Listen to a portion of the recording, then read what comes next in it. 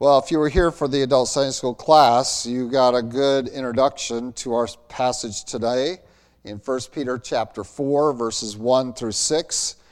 He wasn't teaching out 1 Peter 4, but he might as well have been. So I don't know. He's stealing my notes during the week. He's sneaking in while I'm at the Bahamas and reading my stuff. I don't know. So I cut out, during Sunday school hours I was listening, I cut out about half of my cross-references. I don't need to use them anymore because you already know them. But let's read 1 Peter 4, 1 and following. Therefore, since Christ also suffered for us in the flesh, arm yourselves also with the same mind. For he who has suffered in the flesh has ceased from sin, that he no longer should live the rest of his time in the flesh for the lusts of men, but for the will of God. For we have spent enough of our past lifetime in doing the will of the Gentiles, when we walked in lewdness, lust, drunkenness, revelries, drinking parties, and abominable idolatries. We'll read the end of the section. In regard to these, they think it strange that you do not run with them in the same flood of dissipation, speaking evil of you. They will give an account to him who is ready to judge the living and the dead. For this reason, the gospel is preached also to those who are dead, that they might be judged according to men in the flesh, but live according to God in the Spirit. As we talked about this in the past, we recognize that verse 6 of chapter 4 is the conclusion of something that was introduced in verse 18 of chapter 3. This section that we go into the past to reference what's going on in the present. We are not today preaching to dead people, but rather that people who were dead in Peter's day had been preached to in the past so that they might have life. Even though they are in the grave from our perspective, that because they have responded to the gospel. So we're going to reach that when we get that and review this whole section again when we get to that in a couple of weeks. But today we want to look at these first few verses, the first three particularly, and again reference back into the previous section, because as mentioned earlier, this is really a very poor chapter break. It's right in the middle of a theme for Peter, and even the allusions to alluding to one another here in verses 18 and following in chapter 3 and into chapter 4. And that is not only to the suffering of Christ, which is we are immediately confronted with, but also with the concept of baptism as a picture of our immersion in Christ, of our identification with Christ, and the aspect of that is that we are a new person, and that's certainly referenced back to in chapter 4. And so let's look at this a little bit. And we're going to take it from a perspective not of our conversion experience, although certainly that is referenced here. And with the conversion experience, we're not only talking about your confession of Christ and your repentance and that acknowledgement and determination or decision to follow Christ, but also the baptismal act as the first step of obedience. We're putting that together as your conversion experience, and we're going to go beyond that. And we would really delve this into the area not so much of your justification as, in theological terms, your sanctification. How do we become more like Christ? Once having made this commitment to Christ, how are we going to move from being what we were to being what God has made us into? What God has born in us through the work of Jesus Christ. And Peter's going to move this forward, and he's going to continue the same theme that even as we talk about the suffering of Christ and the identification there, that we understand in verse 18, we've already referenced it, that we are put to death in the flesh but made alive by the Spirit. And it is that statement that he wants to develop here in chapter 4, verse 1 and following. What does it mean to be put to death in the flesh but made alive by the Spirit? We're not talking about just at your funeral experience. We're talking about in your daily life of putting this flesh in its proper place and replacing that mind, that commitment to the flesh with a commitment to the Spirit of God. And that is that process of sanctification. And this is a principle that you learn in Sunday school, is shared broadly by many authors. And of course, you're in the Gospel of Mark, and so this is Christ's words. Peter's going to obviously, as a good student, hold to that and forward that and press it and use some of the same verbiage. We also see Paul's teaching of this, and if there's any one passage that this is the Petrine version of the Pauline passage, it's Galatians 2:20 and 21. So let's read that one so we can kind of see that connection. This is not just Peter's concepts, but it's for all of us. In Galatians chapter 2,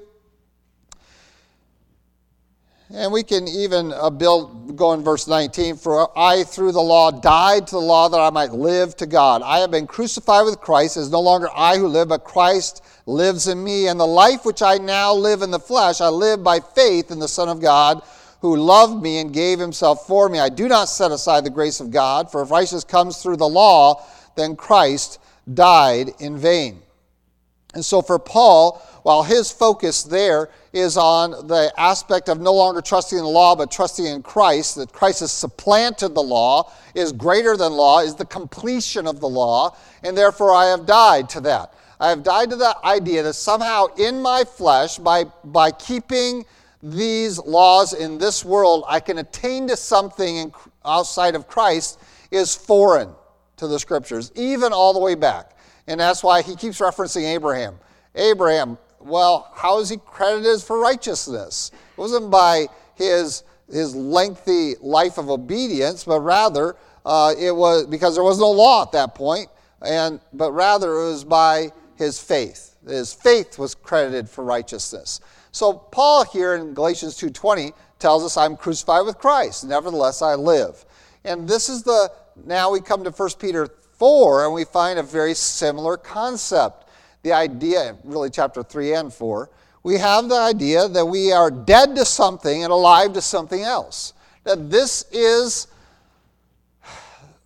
the experience of every true believer in Christ Jesus.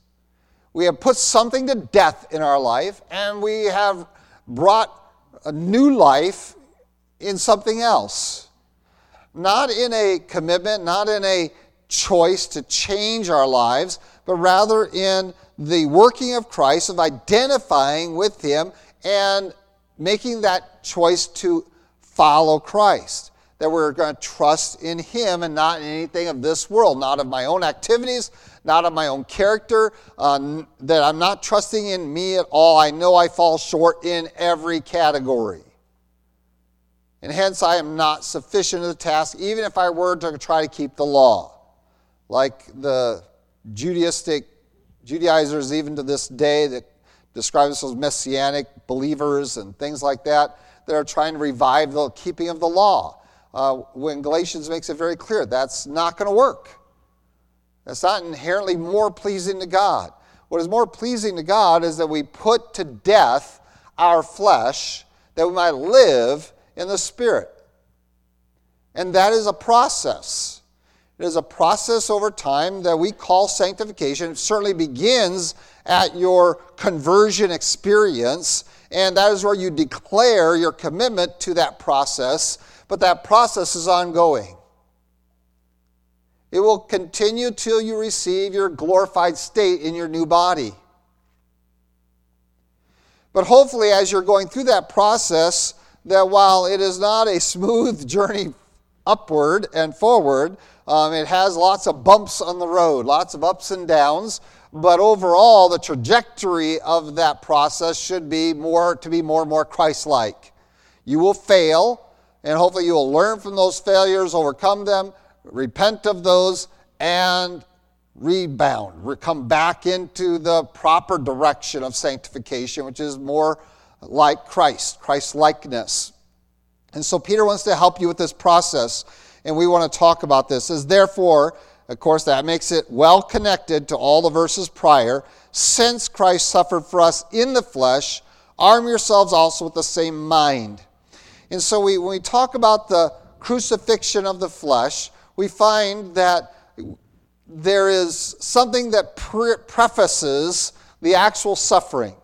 What prefaces the suffering, and we're going to talk about suffering a lot today, simply because Peter does, and because it is a necessary agent in that process. We talked about that last Lord's Day evening as well, in our context of euthanasia, and that's someone physical suffering is not an appropriate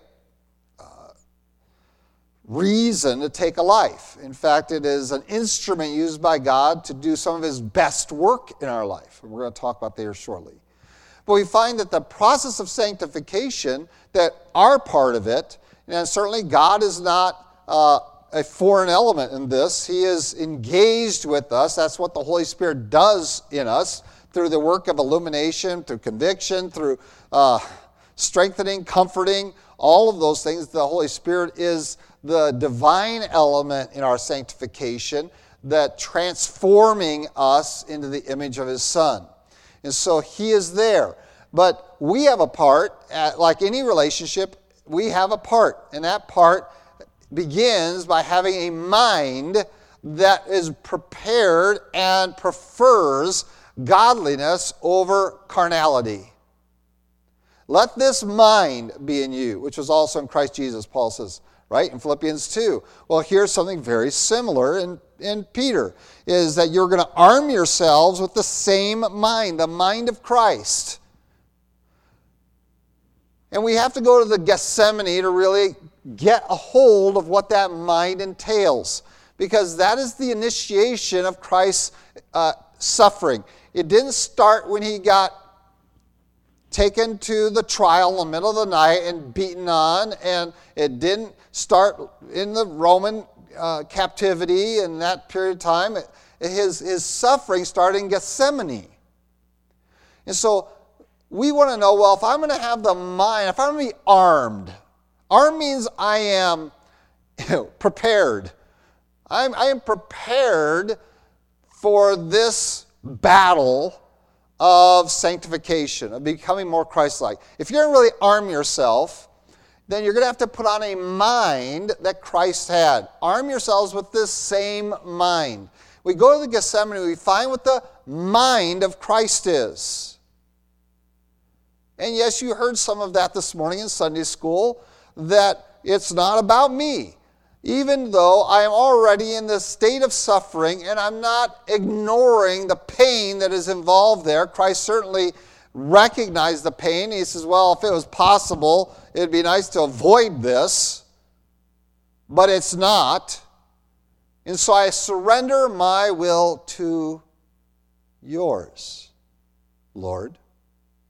This is the mind of Christ that you must be armed with when you engage in the battle for your own sanctification.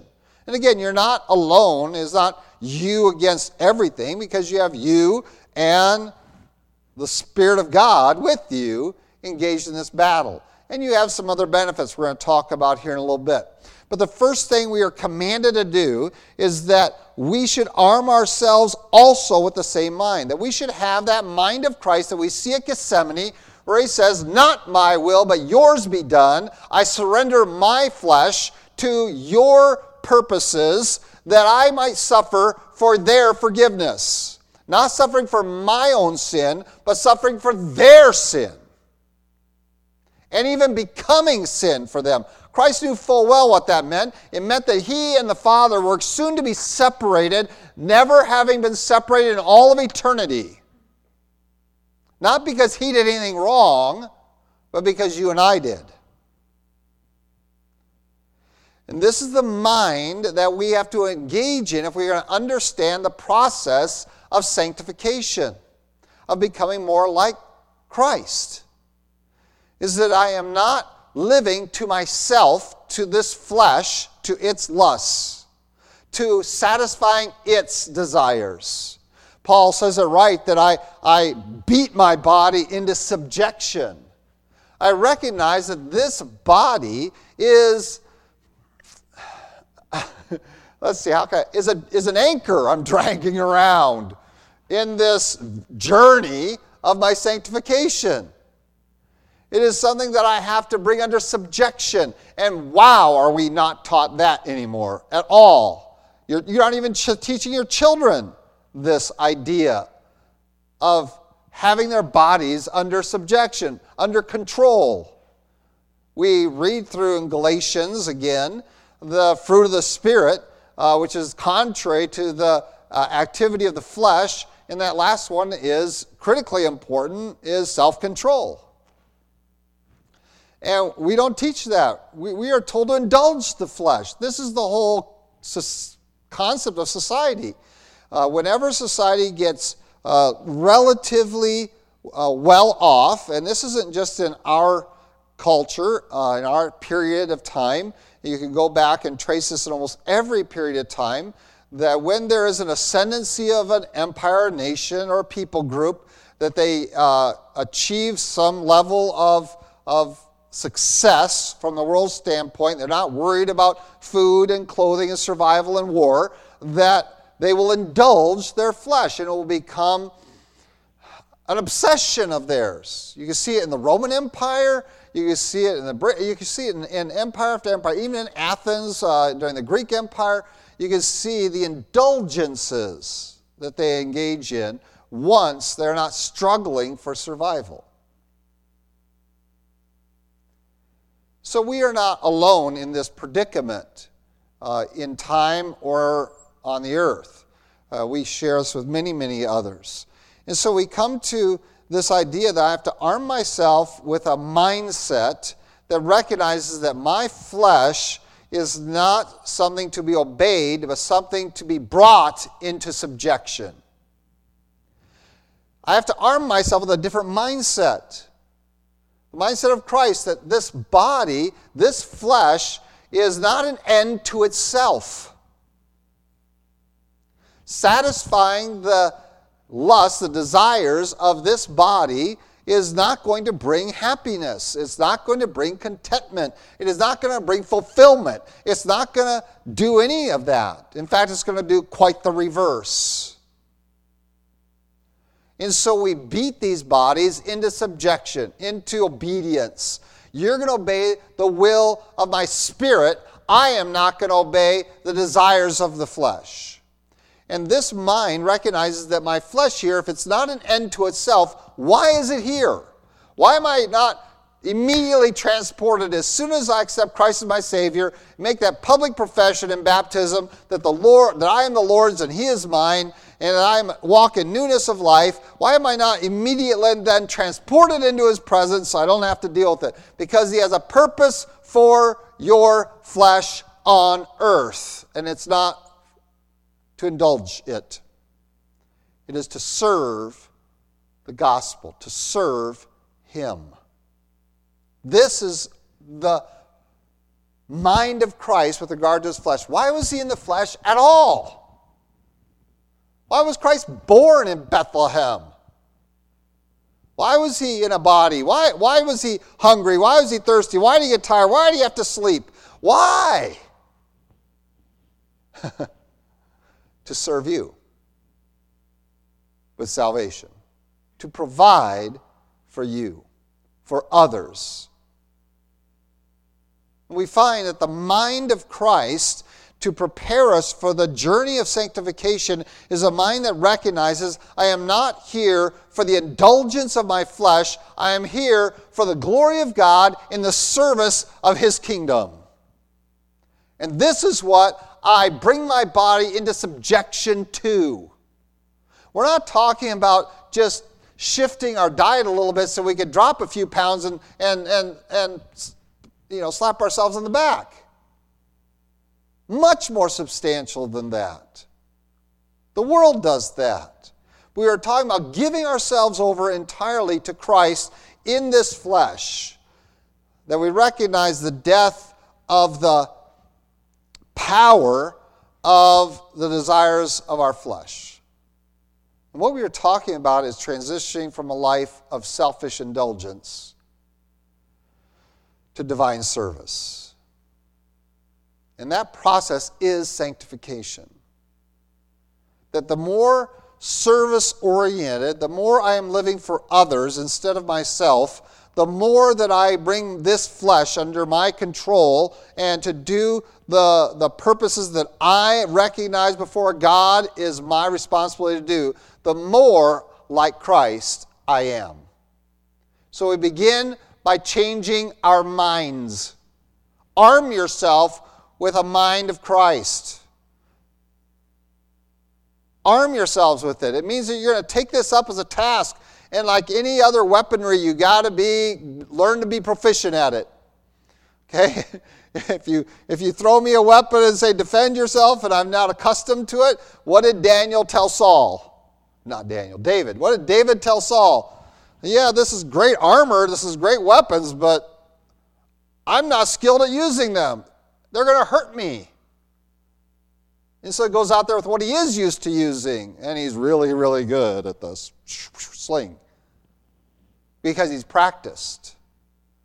And the process of sanctification is taking up the mind of Christ and practicing it and strengthening ourselves in it more and more and more. I do not expect the brand new Christian that is immature in their faith, and even the very old Christian who's still immature in their faith, that happens too. The book of Hebrews tells us that. Okay? That we take the immature Christian, expect them to handle themselves in an unselfish manner. That simply says, I'm here to serve God's people, God's kingdom, and I'll do it however God chooses, whether it be through suffering, whether it be through extending myself beyond what is deemed reasonable by men. I don't expect that from the immature, but from the mature, I very much expect it. In fact, the Bible demands it from the leadership of His church that we are here to serve one another. That we're not just looking out after our own interests, but after the interests of others. That we, in Philippians 2, consider others better than ourselves, more than worthy of our entire life's effort. This we need to arm ourselves with a mind. Let it begin in your mindset. And so to this I can talk better than the rest of what we have to talk about. That we need to put on a mindset of what it might require of us to do the will of God. And that's really what we're coming down to, is that we are no longer going to live the rest of my time in the flesh for the lust of men, but for the will of God. I want you to connect these. Having the mind of Christ is about doing the will of God. And it does require a different mind. And the world is not going to develop that mind.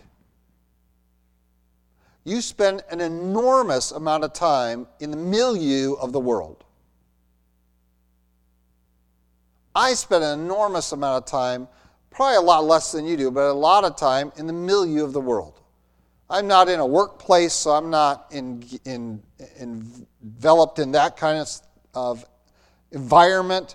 But certainly between our entertainment, our news gathering, whether you're reading a newspaper or the internet or anything in between, the TV, and that doesn't matter whether it's just mainstream or non-mainstream. I don't know what non-mainstream is, but they all stream about the same on my computer. I don't know about yours. But, the conversations that we're having, the relationships that we're developing, and even the family life that we have, how much of it is divorced from the mind of Christ. That it is really the influence of the lusts of the flesh and the will of men. It is the lusts of men. It is the will of the Gentiles in verse 3. We have spent enough of our past lifetime doing the will of the Gentiles, and we don't often see those as the battle that we are engaged in. We just don't recognize it. That there's the will of God and the will of the Gentiles, the will of the flesh, the lust of this body, of these mortal aspect of who we are, that there is a true warfare going on in there. That is where the mind of Christ must be engaged first and foremost. that the world calls you, oh man, do they call you with great power, and they have much more of your time and attention than God's word and his truth and his will have. They just do. How much time do you spend here? You pay me a ridiculous amount of money for what amounts to, about 2.5 hours maybe total of exposure to the teaching of God's word. Maybe only an hour and a half. And if you sleep through that, not even that. That's less than one movie. You watch one Hollywood movie and you're exposed to more of the philosophy of this world than you are in the entire week among God's people. Let that sink in a little bit about who has the greater influence on your mind.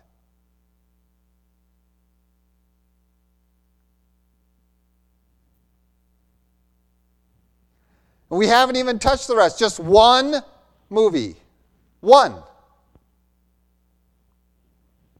We now have gone beyond the time spent among God's people listening to God's word. And we're enthralled by the movie because of the power of talking pictures, which Revelation 13 warns us about. We have the power of that. And so we are enthralled with that, and we're kind of bored with having to go to church and listen to that. And you probably feel that that's suffering. We're going to talk about that here. And so you suffer through this. Do you ever wonder why young people are so impacted by camp? I got saved at a summer camp, church camp. You know why they are so impacted? Because they had no competition. From morning till night, they were engaged with God's word, with godly people, with fun activity. They were disengaged from the will of the Gentiles for a whole week. And that's why so many decisions for Christ are usually hitting a camp Thursday night, Friday night. Because it takes about that long to try, and that's why I really am an advocate of 7 and 10-day camps, because it takes that long to get it out. For the first few days, all they're doing is quoting to each other their favorite movie lines. They really are. I mean, I sit in there and listen to their conversations, and that's what it is. And they're talking about, and then it takes about 3 or 4 days, and then pretty soon they're starting to realize, oh, there's spiritual matters I should be dealing with. It takes that long to purge that. At least sufficient enough for them to make some spiritual decisions towards the end of camp.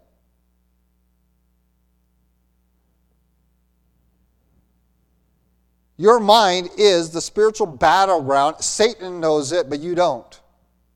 And he wins simply by attrition. He simply has more of your time to listen and to be enveloped in the will of the Gentiles and the lusts of men than the will of God has in your time.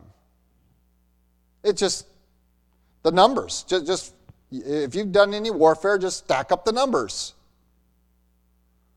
I know we think that there's these wonderful battles that 2 guys are going to take on 5,000 and win, but that is in fantasy. Okay, they lose. Unless your name is Jonathan and his armor bearer, and they didn't take out 5,000; they took quite a number. This is your battleground, and we are predominantly losing it in Christian circles. When we start bringing the world in, and I remember one of the last times I ever was in camp with Awana Scholarship Camp, and I was infuriated. Why? Because the speaker each night, to draw the kids to his point, projected a scene from a movie. Not biblical movies, Hollywood movies. And when the Awana missionary comes to me and says, what do you think of our speaker? And I just stood there and I just looked at him and he says, that's all I needed to not hear.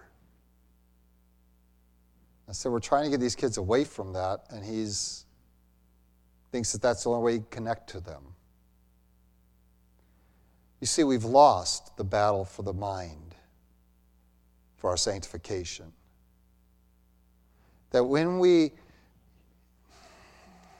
expose ourselves to all of this over and over and over again with hours and hours and hours, and then we grumble about a few minutes of spending our time in the mind of Christ and in the Word of God, and then we wonder why our sanctification is happening, why we struggle to verify our salvation. And yes, sanctification is the verification of your salvation. It says you're true, you're genuine, you're real. That's what sanctification is. And you're losing that, you lose your hope, you lose your peace, you lose your confidence, you lose your prayer life, you lose it all. You say, you think I can lose my salvation? Well, I'm pretty sure there's certain books in the Bible that kind of talk like that. Like Hebrews. Beware.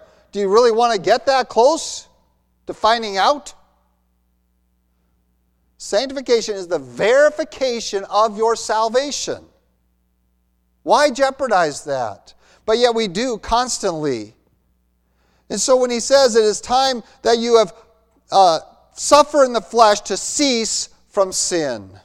Let's go back now. Now we have our mind. We're armed with our mind. I have a different mindset. I need to put on the mind of Christ. And this is the battle that I'm involved in. The battle begins there, not in your lifestyle issues, not in your decision making. Those are going to be the end result of what the battle for the mind is. And so we have the mind of Christ. I'm here to do the will of God.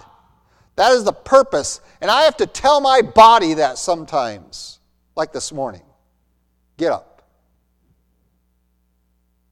Yes, you're tired. Get up. And last week was even worse. I could have slept through Sunday school and church easy last week.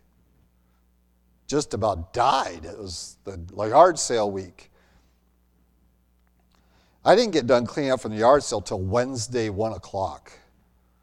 I don't know what you guys were doing all week. That's what I did last week, first half of the week. Get up. I'm tired. I don't care. Get up.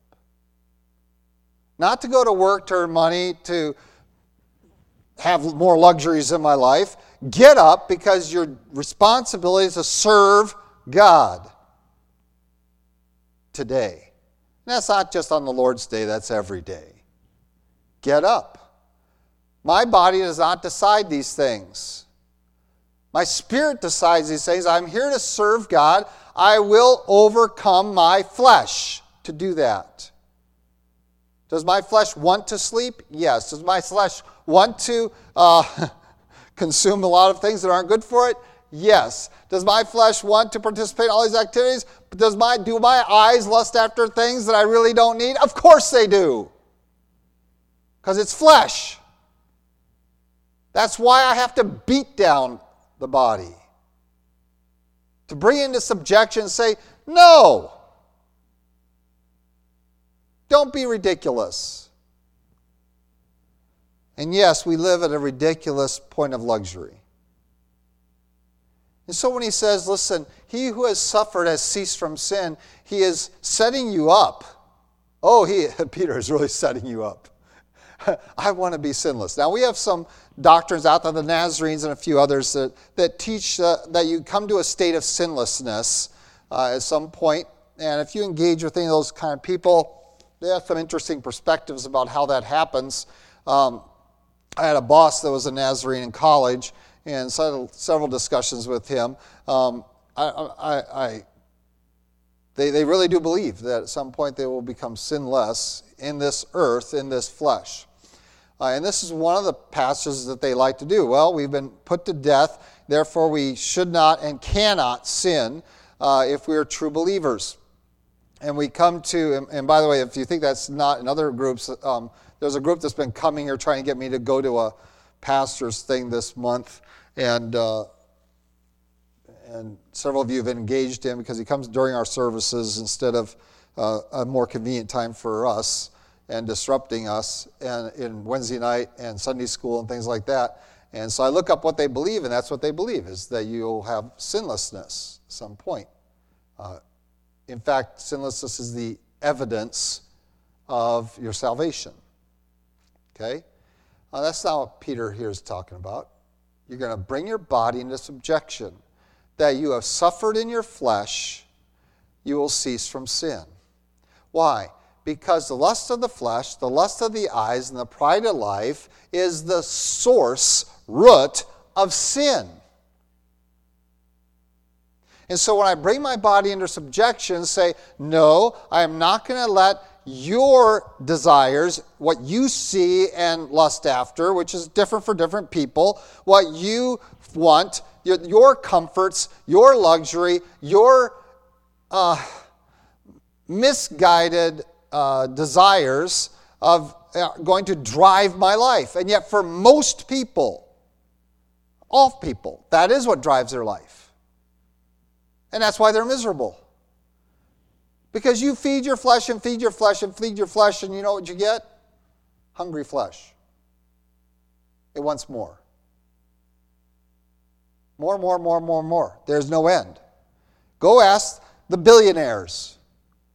We got billionaires around. Go ask them, how much more do you need? More.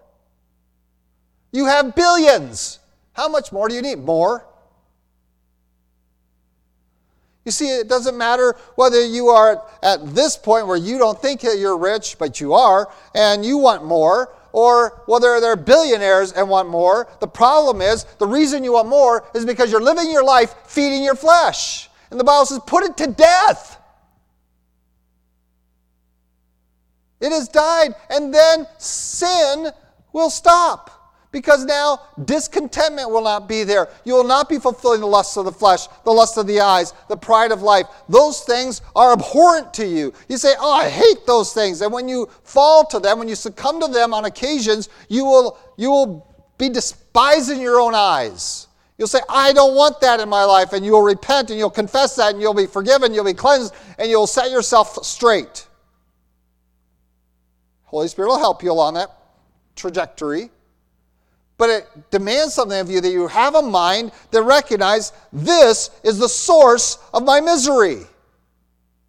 Yes, luxury is the source of your misery. Wealth is the source of ministry.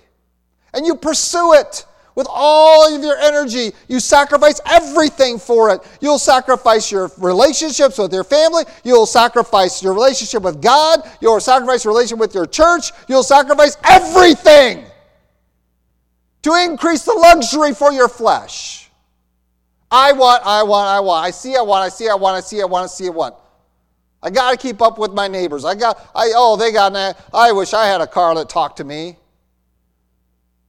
That did this, that did that. I mean, it does no end. And you are in a literal little rat's wheel, expending all of your energy for something that will not and cannot and will never satisfy you. You will live miserably and die the same condition. Serving no one, not even yourself. Not your true self. Not your spirit. You have served your flesh, and your flesh is a horrible taskmaster. And this is what Paul identifies the flesh in. He says, oh, I hate this body of sin, he says in Romans. Who will deliver me from this body of death? Because no matter where it goes, it always ends up dead. This is what Solomon described in all of his writing, that it's all vanity. I pursue this, I pursue this, and it's just, at the end I die and then somebody else takes it and wastes it. I try to accumulate, and it's worthless. Oh, that we would understand that if we want to get rid of sin out of our life, and I find a lot of Christians, oh yeah, I can't wait to get sin. I says, okay, well, give it up. Give up the lusts of your flesh, lust of the eyes, and your pride of your life. Give it up. I believe Christ had that same discussion with another guy who had all the luxuries of life. Comes to Jesus and says, hey, I want to inherit eternal life. I want to be part of the kingdom of God. Go sell everything you have and come follow me. Huh? Are you nuts? You know how hard I've worked to acquire all this stuff? Then you're in a sad condition. Because you're going to end up like the rich man who built all the barns and filled them up with feed and sat back and said, I can relax because my barns are filled and my estate is established and now I can eat, drink, and be merry. And then he dies that night. Your soul's required of you. And Lazarus, the sickly, poor guy that was the beggar, is the one that's in Abraham's bosom while you're in a place of torment. Do we understand the reality of that is the reality for most American quote-unquote Christians? I will eat, drink, and be merry. I will fulfill the desires of this flesh. This will be the driving point of my life. This will give me fulfillment. And you have deceived yourself. Because there's never enough. Some have taken this text and said, well, this is talking about your physical death, that when you suffer in the flesh, because Christ suffered for us in the flesh, is referring to his death. That's why I wanted to take you to a time before his death to understand that Christ's suffering started in Gethsemane. He's not talking about your physical death. He's talking about the death of the power of your flesh, because in the very next verse it says he no longer should live the rest of his time in the flesh for the lusts of men. And he's going to say, you've already done enough. You've already lived that way long enough. And I have to ask you, have you lived that way long enough yet? For your own conveniences, your own comforts, your own interests. Have you lived enough that way yet, or are you still just committed to that? Peter says, you lived enough of your life that way. Isn't it time to live God's way? To commit the balance of your days to serving the Lord? I'm really excited when young people make that commitment and say, I want to live the rest of my life for the service of the Lord. I said, well, that's a big challenge for you. I'm going to have to pray for you hard because lust of the flesh, lust of the eyes, pride of life is going to be inundating you, and you're going to have a battle you're not prepared for because the numbers aren't in your favor at all. Your time in God's Word is minuscule compared to your time in the world and their influence. You're going to lose the battle of the mind first, and then because you're not going to have the mind of Christ, you're not going to be able to suffer in the flesh to cease from sin. Does suffering really produce sanctification? In the sense that Peter uses it here, absolutely. It is the idea of abstaining the flesh. And yes, we have people that took this to a great extreme and thought that was the only thing they had to do, and they would become holy people, and so they would take vows of silence and of poverty and go put themselves in places of isolation, and which isn't what God is referring to here. He's talking about the same principle of denying your flesh its interests. That this is not a priority of living. And so I have to ask you a question. Let's just do a little test to see how willing you are to suffer in the flesh for the will of God. Are you prepared to stand in the rain for 3 hours and listen to God's Word?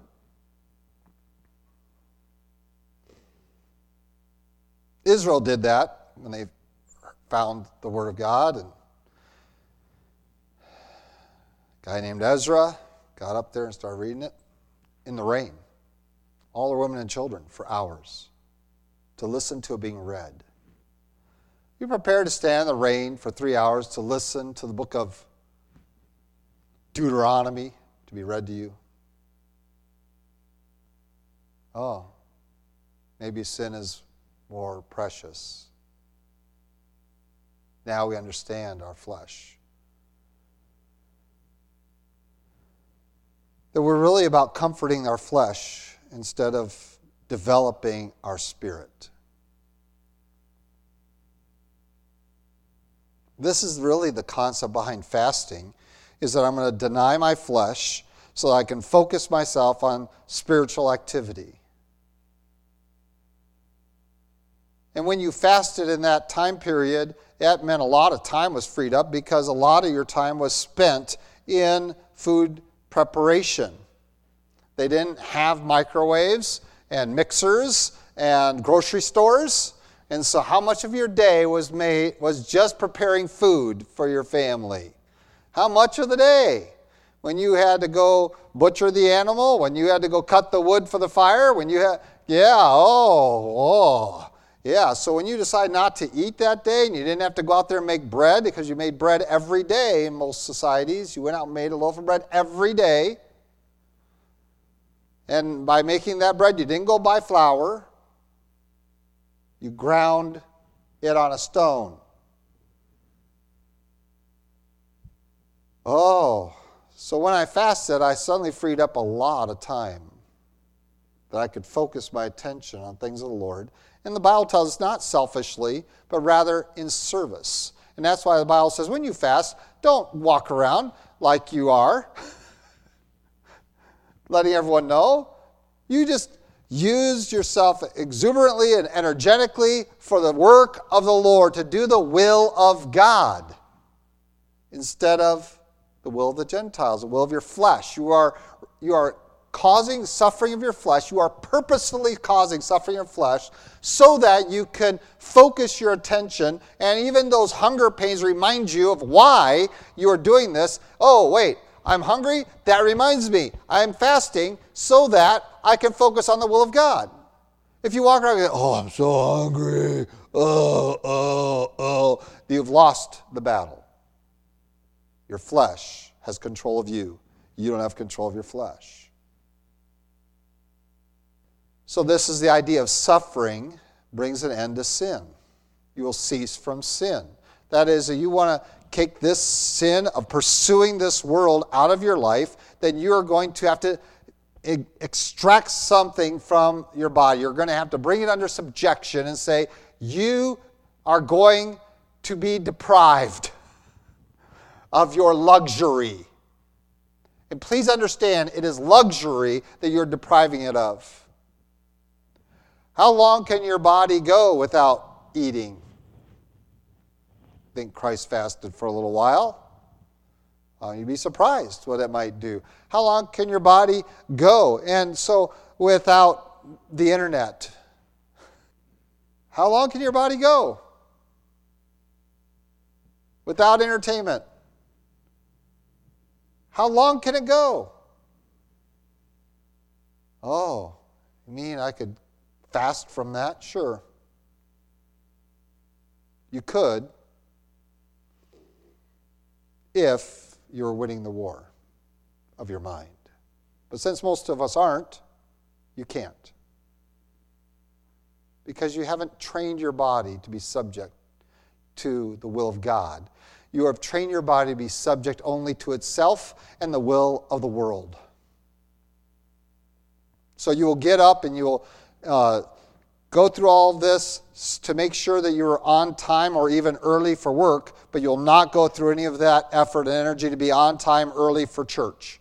You will go through all this effort and energy to make sure that you are there for your favorite ball game on TV or your favorite program, but you will not go through that effort and energy to make sure that you have set aside enough time to spend daily time in God's Word and in prayer. You will lose this battle because you've lost it in your attitude through life and you've forgotten to put on the mind of Christ. I am here to do not my will, but His to be done in me. And I'm calling you today to examine the decisions of your life. Why are you doing what you are doing every day? Why is it your convenience most important in your life? Well, it's not convenient for me. Okay.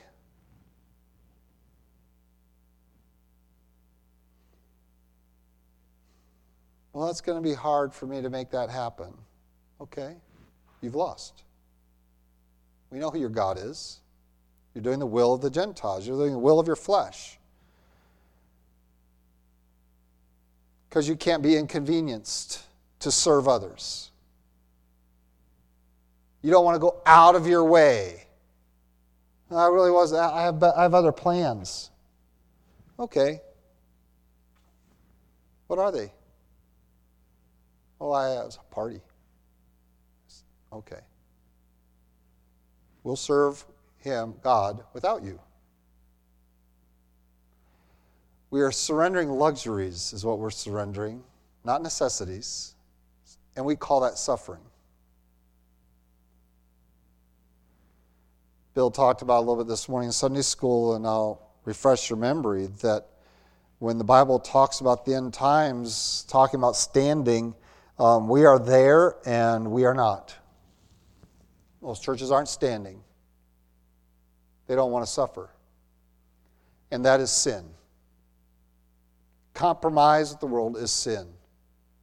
You want to cease from sin? Prepare, arm yourself with the mind of Christ, and now suffering, deprivation of your flesh and its comforts and luxuries is a no-brainer. Do we look forward to it and make it happen? No, we recognize it will happen because the world hates our Lord, and it should hate us.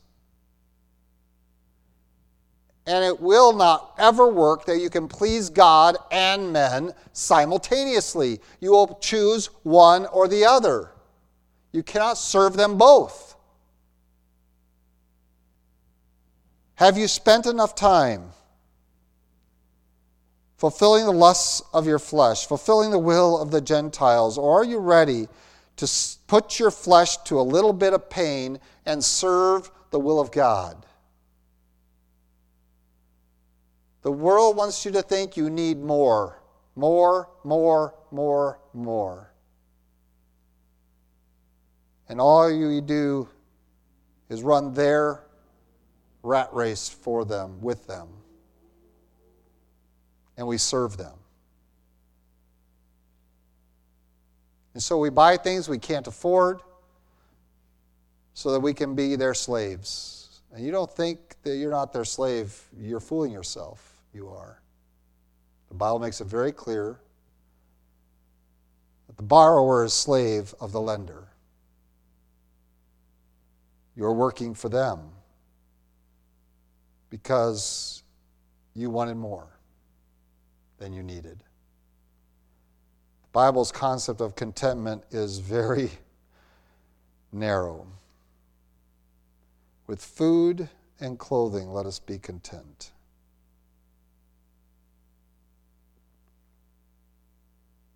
There's not even a house on that list. Jesus Christ himself says, well, the heir of nest, but the Son of Man has no place to lay down his head. Christ modeled that for us, that I'm going to do the will of God, and he told his disciples, don't worry about where you're going to sleep or anything like that. Just don't take provisions with you. Just go and trust God. He'll take care of you. He'll raise up what you need. You just serve me with all of your life.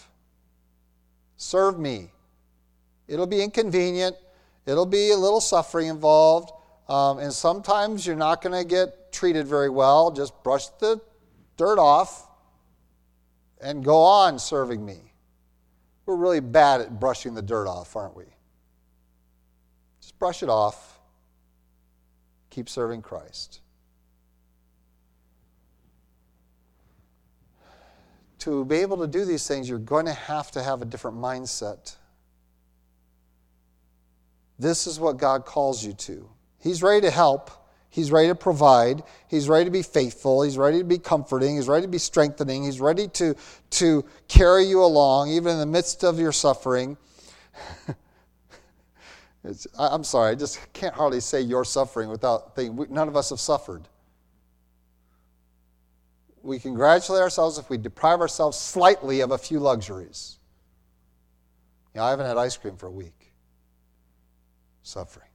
No, that's not true, because Scott brought me a Sonic the other night. Failed. We deprive ourselves of luxury and think we're suffering. We've done nothing. We've done nothing for Christ in this area. And that's why the church is so carnal.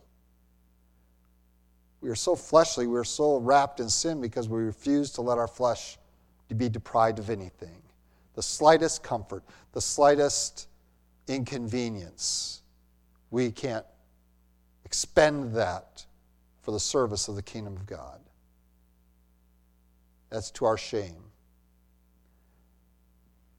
Oh, you want to be Christ-like. You want to be sanctified.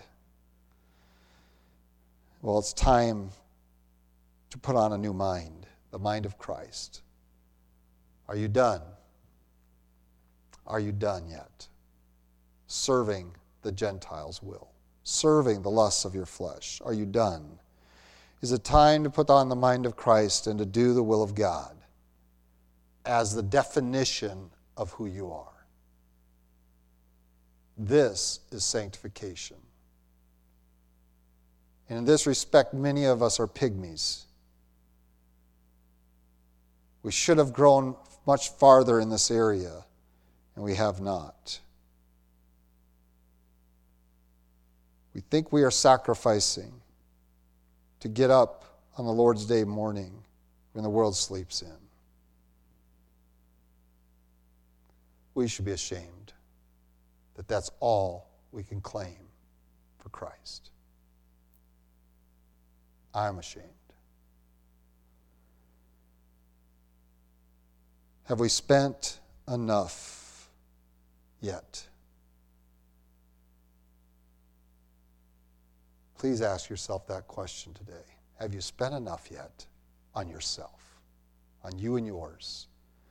Is it time to spend yourself and expend yourself for Christ? This is your sanctification that verifies your salvation.